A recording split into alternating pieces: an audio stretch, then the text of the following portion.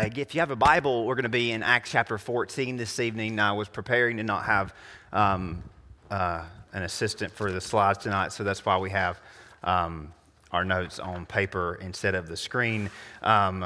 So hopefully that's okay with everybody. Be a little bit of a different teaching style for me, but we've done this before, so we'll be referring to our notes periodically throughout our message. If you want, just keep those at hand. We'll look at some scriptures that I have printed in your notes so we don't have to turn some places and you can stay here in Acts. What we're going to do tonight is read Acts 14, 1 through 7 first off. This is going to be more of a conversation that I believe this text sort of inspires rather than what we normally do in Acts, which is kind of go verse by verse or take a couple verses at a time. But we'll have a conversation tonight because Acts 14 really inspires something very important and gives us, draws our attention to something that's really monumental, that there's a threshold crossed in Acts 14 that is so subtle that you may not pay attention to it, and I didn't pay attention to it for years, and yet it just kind of jumped off the page at me as I began to prepare for this a few weeks ago. But this passage is really a monumental crossing for church history. Yet it also, once again, deals with tension that the early church dealt with, that we continue to deal with in our own way. And I believe that makes this a relevant conversation for us to have tonight around this text. So let's start our time by reading or hearing from Acts 14, verse 1 through 7. And we'll back up in a little bit and read some from 13 again. But I want to set the tone for us by reading this passage. Now it happened in Iconium that they went together to the synagogue of the Jews and spoke that a great multitude, both of the Jews and of the Greeks, believed. But the unbelieving Jews stirred up the Gentiles and poisoned their minds against the brethren. Therefore they stayed there a long time, speaking boldly in the Lord, who was bearing witness to the word of his grace, granting signs and wonders to be done by their hands. But the multitude of the city was divided, part sided with the Jews and part sided with the apostles. And when a violent attempt was made by both the Gentiles and the Jews with their rulers to abuse and stone them, they became aware of it and fled to Lystra and Derbe, cities of Lycaonia, to the surrounding region. And they were preaching the gospel there, or they continued to preach the gospel there. So tonight, what we're going to do is we're going to do something that we've done before in Acts that I think really Acts lends itself to. I want to look at this text and look at this sort of the situation that rises out from this experience in Iconium and the one that happened previously at Antioch. I want to look at this from a couple different perspectives. So, of course, Luke is the writer of the book of Acts. Luke is writing the history of the early church, so it's important to understand that Luke was writing it with an agenda. He was writing to tell us the history, but he also was writing to inform us, to educate us, and to equip us to be like those that he was writing about. He doesn't tell every story that happened in the early church age. This book spans some 28 chapters, and it really takes place across 30 years. So while there is a lot in Acts, there clearly a lot more happened, but this is what God chose to inspire and chose to give to Luke to write in this book. So Luke, the episodes that he includes from church history are very specific and work to kind of present a very, very specific version of church history. And he is trying to establish precedents that we might adopt and uphold and maintain in our own generation. So as you read the book of Acts, we don't really think of Acts as a theological book. It's more of a narrative book. We read it, but there's clearly some things we learn from reading it. And what we've tried to do in our study so far is pull out those principles and extrapolate those principles and say, okay, this is what the early church believed. And we've seen where God changes their minds at times, haven't we? We've seen where they were on one side of the coin and God said, no, you should be over here. So they're learning and they're growing. And what Luke's goal in telling the story is that we might not have to go through those those pains, right? That we would be able to start off on or get there quicker to the place that they eventually ended up at. So Luke is establishing precedents meant for the church to adopt, uphold, and maintain for generations to come until the kingdom comes in reality. So we seek to read and receive Acts as Luke intended us to read and receive it. We want to make sure that we're in the right lane, that we could see through the right lens. So again, you can read Acts front to back as you would a book, and you can say, well, I'm not trying to really learn anything underneath the surface, or not trying to read between the lines. I'm just trying to hear the story, and you can do that, and that's fine. But I think as Bible students, we want to make sure that we're looking for the message, and we're looking for the what God is trying to communicate to us and equip us with from the text. So that's what I mean by getting in the right lane. We want to make sure that we're in the right lane to receive the right message and hear the whole story. Again, here in your notes, that I kind of put it this way: Luke's story is from and for the church's vantage point. So he's writing from the church's vantage point, and he's writing that we would adopt this particular vantage point, and he's writing about what defines the church inwardly and what defines the church outwardly. So that's why you read in Acts about how the outside world perceived the church, how the outside world looked into the church, and how they kind of, received them and considered them and sort of, what they thought of them, right? It was the outside world that gave the church their name, or gave Christians their names, right? So we see that we learn what the church is like inwardly, but we also learn what the world thought of the church. And I think Luke believes that to be an important element. Luke is concerned with and focused on the church having the right convictions, and that the church might be recognized publicly in the right way. Now, you'll hear some people say, well, I don't care what people think about me. Luke clearly cared what the world thought of the church. Now, he wasn't worried about what the church thought in terms of defining the church or justifying the church, but Luke wanted the church to be in the right spirit so that the world might be able to receive the help the church offered.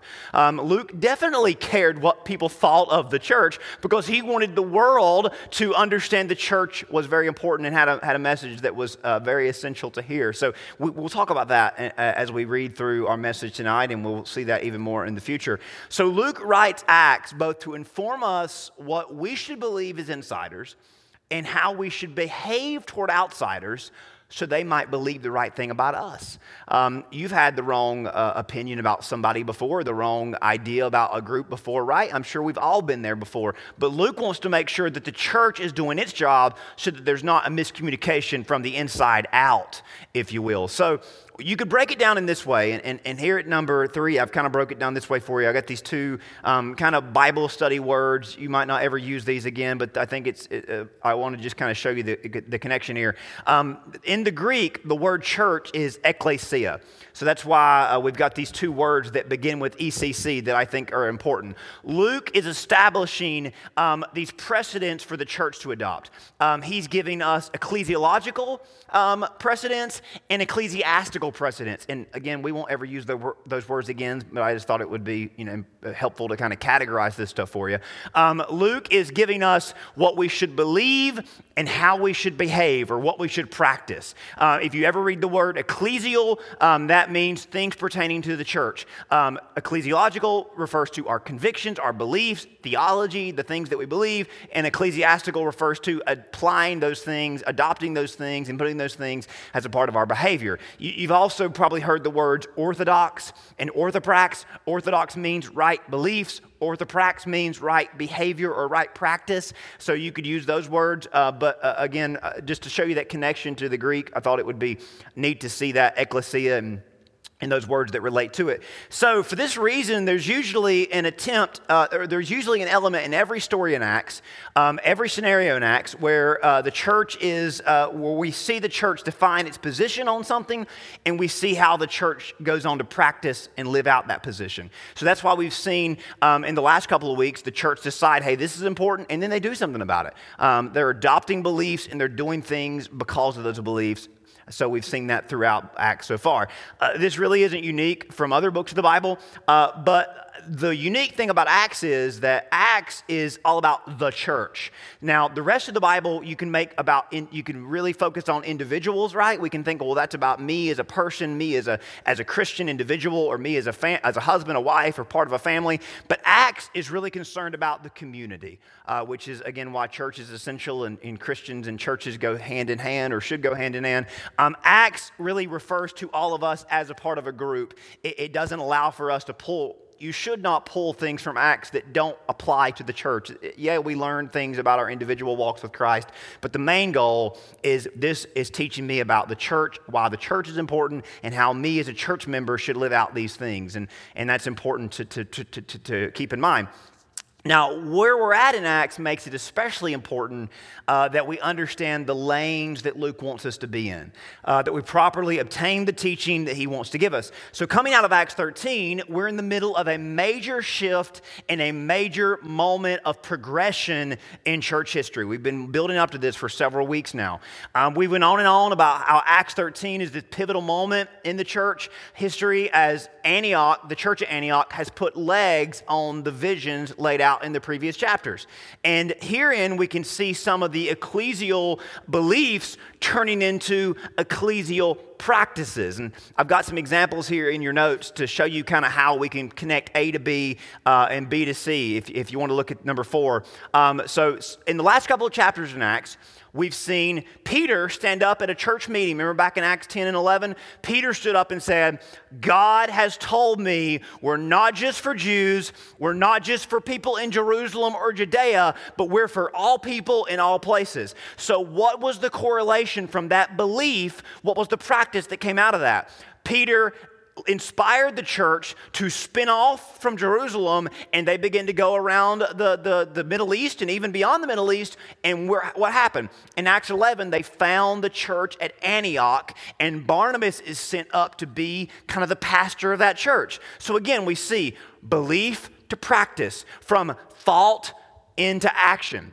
If you follow that progression, the church at Antioch is established on Peter's vision that we're for all people in all places. And Barnabas brings with it his convictions for generosity, his convictions to serve people and to give to those that are in need. So you have these two pillars. This pillar of we're for accepting people, no matter who they are, where they're from, and we're to serve people. So what do you read about there in Acts 11?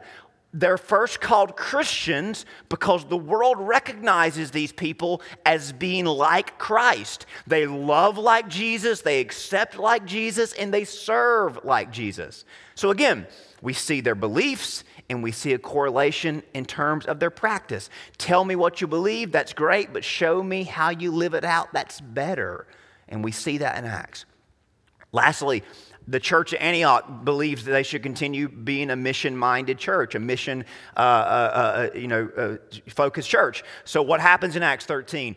The Holy Spirit says, set apart for me Barnabas and Paul, and they become the first evangelist to the world beyond the Middle East, to what we call Turkey, to what they called Galatia, often referred to as Asia Minor, but it's the province of Galatia. So when Paul writes the letter to Galatia, he's writing to the Galatian churches, which is more than one, which the part of Acts that we're in, Acts 13, Acts 14, those are the churches of Galatia, the church in Antioch of Pisidia, which is a different Antioch we talked about last time. The church at Antioch, the church at Iconium, the church at Derbe and Lystra are all parts of this Galatian network, sort of like an association of churches that were all part of this network that Paul planted from Acts 13 to Acts 15. So I wanted to show you that so you could see the connection from ecclesial thought and ecclesial practice. Now, as a church, we want to make sure we want people to know what we believe, but as a pastor, I want it to be as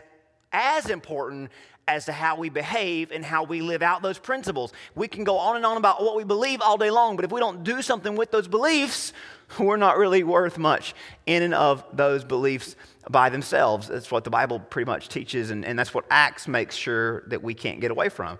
But along the way, the major subject that has come under the spotlight is how the Jewish people, the Jewish communities, are rejecting the gospel As Paul goes into these Gentile territories, there are Jewish communities in every one of those Gentile territories. He finds the synagogue, and his first line of importance is to go to the synagogue and say, hey, y'all, I'm a Jew like y'all. I'm from Judea. I just came out of Judaism. I'm a Christian now. Here's why I'm a Christian. Here's why you should be a Christian. And most of the time, the synagogues en masse said, we don't accept that, and we're not only going to reject you, we're angry at you. And that's why it often turned violent. Back in Acts 13, at the end of that story, it says that they stirred up and tried to persecute Paul and Barnabas. That's what it says in Acts 13, verse 50. They rose up in persecution against Paul and Barnabas and expelled them from the town. So clearly the Jews weren't just saying no thank you, but they were angry at Paul for even mentioning or even expecting them to believe this. So clearly what he was preaching was not just wrong in their opinion, it was offensive, right? I don't think you get angry and want to stone somebody just because you disagree with them. You get angry and want to stone somebody because they offend you in an egregious way. And to the Jewish people, stoning was a way of condemning heretics. So when we read about in Acts that they wanted to stone Paul, that happened at the end of Acts 13. It happens here in Acts 14, verse 5. So these Jewish communities want to stone Paul and Barnabas because they believe they are heretics. And that's a pretty strong thing to throw at someone, especially someone like Paul who's preaching from their Bible. So we'll talk about that in a minute. But I want to talk about the scenario that we see on repeat throughout the next couple chapters of Acts. Paul goes to the Jews, they reject the gospel, but then he quickly goes to the Gentiles. He even said back in Acts 13, lo, we turn to the Gentiles, and clearly they responded with great urgency and great anticipation and interest.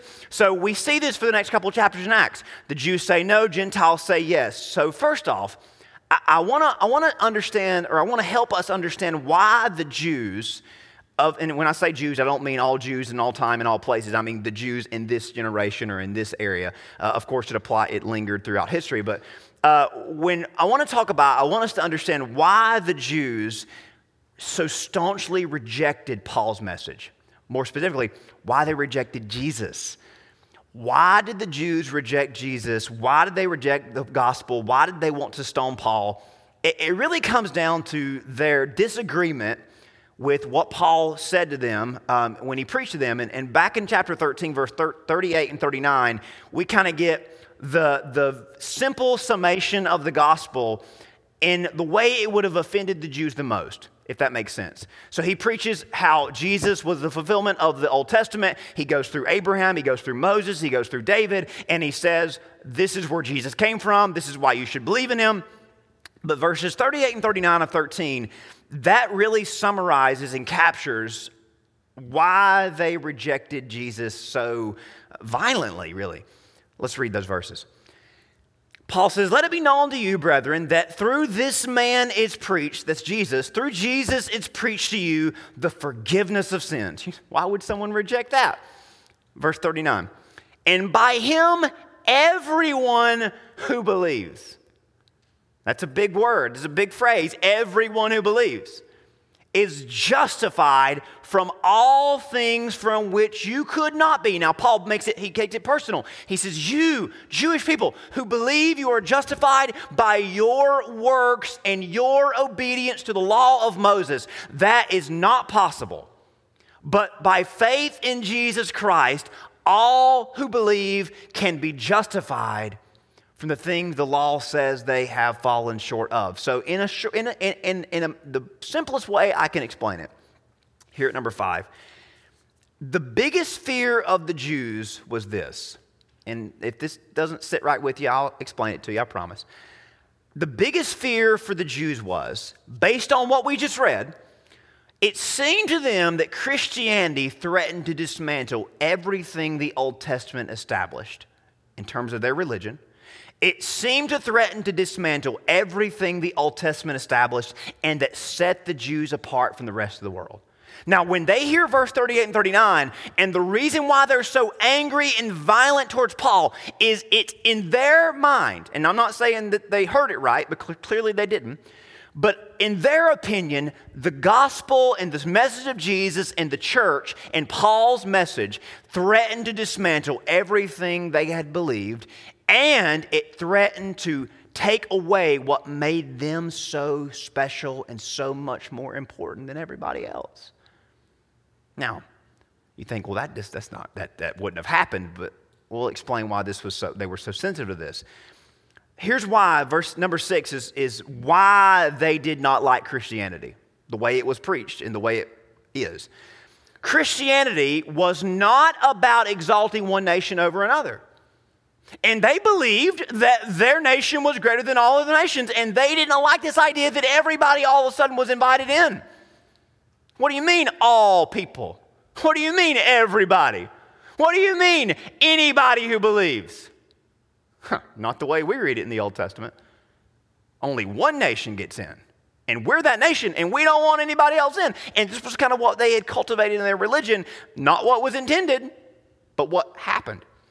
See, Christianity was not about exalting one nation over another. It was not about gloating in one's own righteousness, as the Jews had made it, or has made their religion. And it was not about segregating from the rest of the world. So the reason why the Jews rejected Christianity is because their version of religion was about exalting themselves over another, was about gloating in their own self-righteousness, and was about segregating from the rest of the world, as in we don't want anything to do with anybody that's not like us. That's what religion does to any nation, but the Jewish people took it to a very extreme. Now let's talk about this. Don't worry, it's very important, even for us in our age. First off, Christianity was a threat to the exceptionalism that the Jews had began to rely on and boast in. Christianity was a threat to the exceptionalism that the Jews had began to rely on. Now let me address this delicately, lest somebody mishear me. Israel was and is God's chosen nation through which he has and will work tremendous deeds that have and yet will change the world in its history. God chose Israel, of course, because they were the least of all nations, to make the biggest example and the biggest showcase of his own power against the world. But that never meant and doesn't mean that God only chose Israel. This is where it begins to be a little tense from Old to New Testament transition. In fact, we believe and know that the New Testament teaches that God's choice of Israel was a move so that he might reach the rest of the world.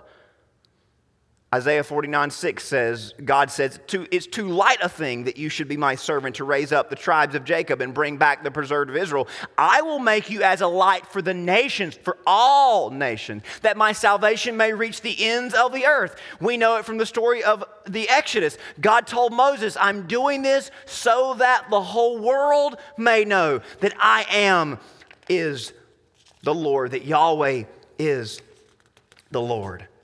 Now, you have to understand, the ancient world was all about one nation ruling over another. It was all about one God dueling against the other. So Israel became very possessive of its God. The other nations were possessive of their God. Israel was no different. So no nation was ever attempting to win converts. You never read about a Jewish missionary in the ancient world or today's world because they didn't want anyone who wasn't of their heritage. In fact, the nations believed the gods were tied to the very land itself, which is why in the ancient world, you couldn't worship the Jewish God if you did not live in the Jewish land. Now, eventually they moved past that because as they spread around the world, they realized, hey, we have to figure out some way to do it. But this is a unique story. I've got it here in your notes. If you've ever read the story of Naaman, if you wonder why Naaman makes this request of Elisha, this might help you understand it. In 2 Kings 5, Naaman says, if not, please let there be given for your servant 2 mule loads of earth, for from now on your servant will not offer offerings to any other god. Why? You know why Naaman wanted to take dirt back with him to Syria? Because Naaman believed the way the world worked was he couldn't worship the Jewish God unless he was on the Jewish God's dirt. So he wants to take the dirt back with him. And Elisha kind of winks at him and says, yeah, go ahead. But Elisha says, one day we'll figure out this isn't how it has to happen. But we see how religion makes everything about place and time so extreme for the Jews that they had to have the literal dirt of the Jewish territory for them to believe that God could actually hear them. Now, even the Jews moved on beyond that. But I wanted to show you just how kind of narrow they saw things. It was all about our nation and our territory and our location and our heritage, and otherwise there's no way to get in. God never sanctioned those sorts of thoughts. That was the result of man and religion. Now, I think it's important to remember the story of Jonah, because the story of Jonah is really about the Jews struggling, sharing their God with other people. Isn't it true? That God told Jonah to go and preach the good news of salvation to the enemies of Israel. And Jonah said, no chance. I don't like those people, and I know you, God. You are too good and too nice to people. If I go and share the good news that if they believe in you, they'll be saved, you'll actually do it. So I'm not going. And you know how that works out. Jonah gets swallowed by the whale because he jumps off the boat because he's afraid God's going to punish the sailors for him. Jonah knows he's in the wrong, but then he gets spit out of the whale. He goes and preaches to Nineveh, and we don't ever like to read the last chapter of Jonah because it kind of ends on a bummer. But what happens? He looks over the city, and he's angry that God spares the Ninevites. And he says, God, why would you love people like that? They're not like me. Which is more than just a Jewish thing, it's a self-righteous thing, right? Now, the Jewish exile made the Jews more sensitive to losing their exclusive connection to both God and land, because when the Jews were taken to Babylon and when they get brought back home, not all of them got back home.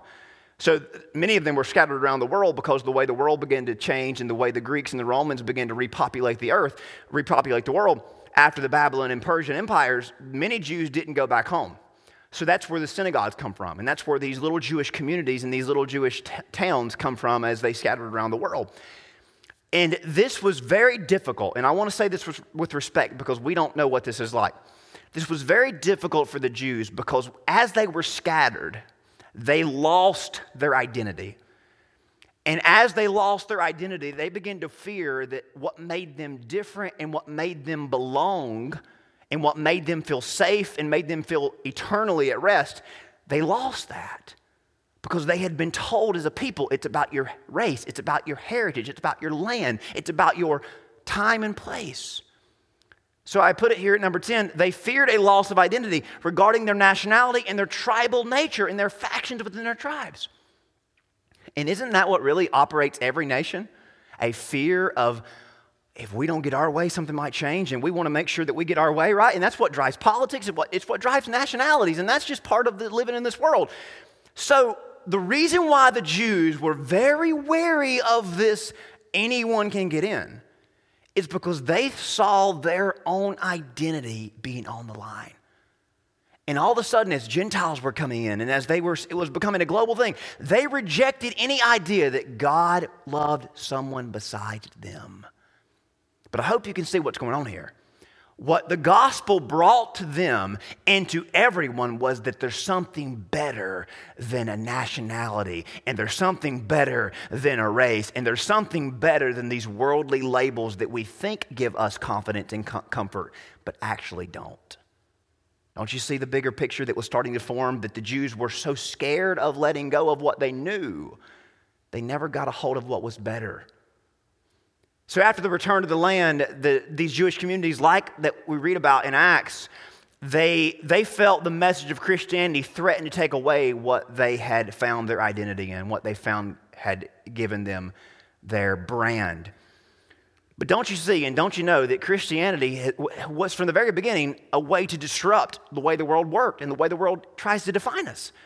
Colossians 3, here in your notes, Colossians 3 says, there is not Jew nor Greek, circumcised nor uncircumcised, barbarian nor Scythian, slave nor free. What is the message of the gospel? Is there is a better identity that we can find a belonging in.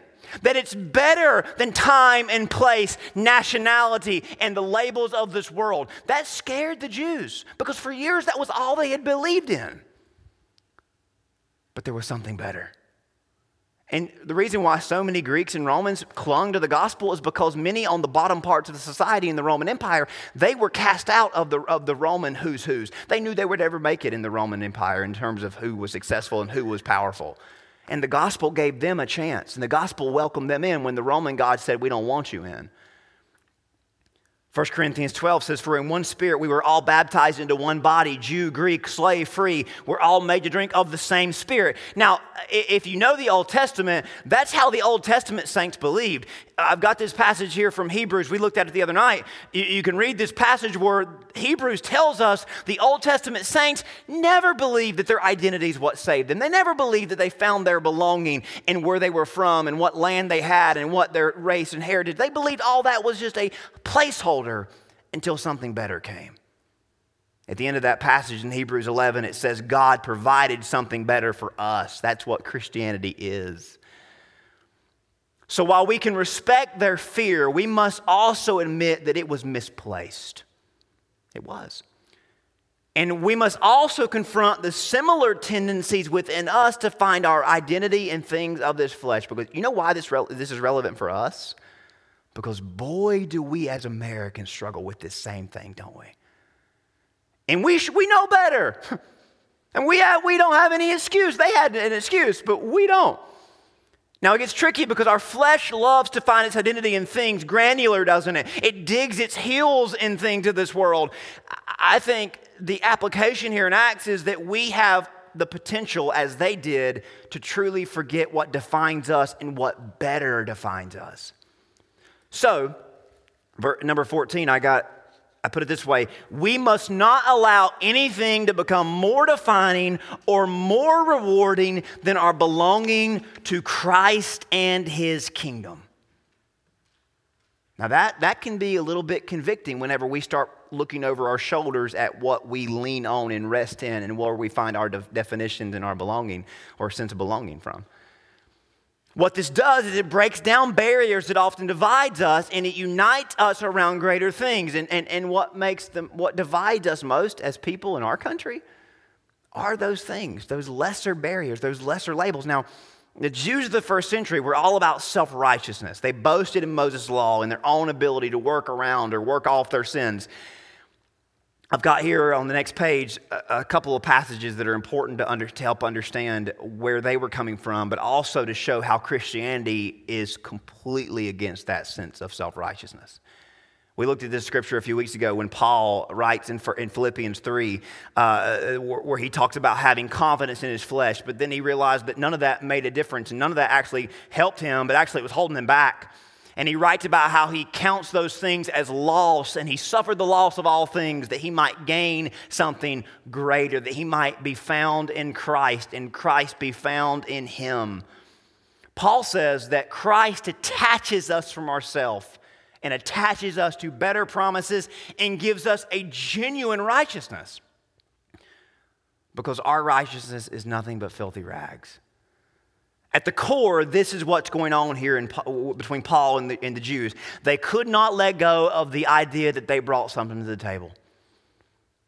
And church, if we're not careful, we may repeat their same mistakes. And if we're being honest, we've already repeated those same mistakes again and again, haven't we? Think about all the stuff that we allow to define us besides Jesus. We are tempted by all the things that they were.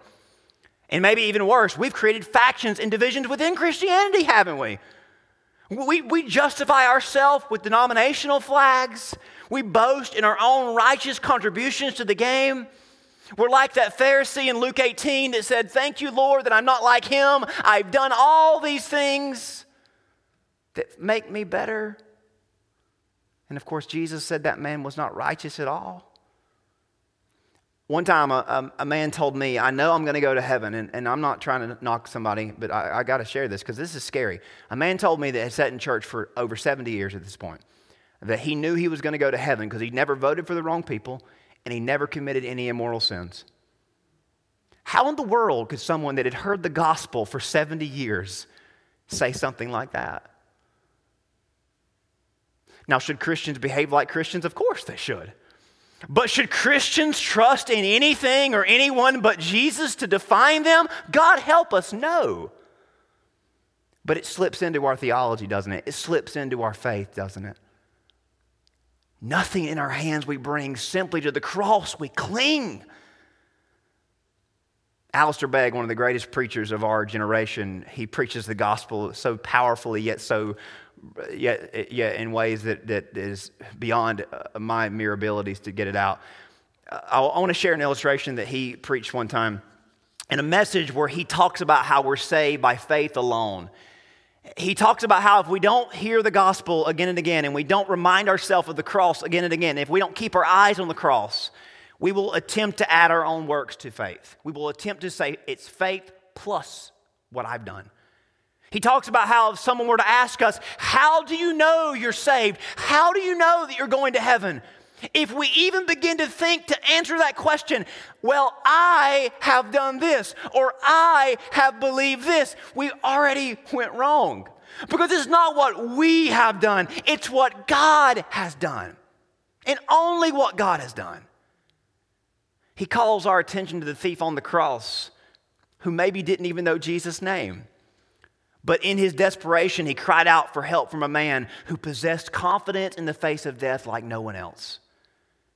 He asked Jesus, remember me when you come into your kingdom. Clearly, you know God like no one has ever known him. Clearly, the only chance of finding rest before God is in the work that you're doing. Alistair remarks that if pressed by the angels in paradise, if asked, sir, how did you get here? The thief would have simply replied, the man on the middle cross said I could come. That's it. Nothing in our hands we bring, simply to the cross. And it's not really that we cling to it, is it? It's that he clings to us. Come on, church, this is our only hope and should be our only identity. In Christ, we find what we cannot find in and of ourselves or in this life. And you know what this sort of clarity gives us in regards to our mission as a church? Do you know what it gave Paul and his mission and his team as they were on the mission? They were committed to integrating themselves into society rather than separating or segregating themselves. And this is such a big deal. They weren't trying to stay away from people. They were trying to integrate within society so that they might reach those people. There was never a sense of we're better than them, never a sense of they don't belong with us or we don't belong with them. Paul believed that as Christians we were called to mingle and reach people where they are at. Of course, not participate in their sins, but take the gospel to them. How else do you think they managed to reach the Gentiles? Because they didn't keep it to themselves. They immersed themselves in a world that had no other hope. And that was not the way the Jews had done it. This is on display in the passage that we read tonight. As divided as the world was around them, they were united to spread the gospel within them.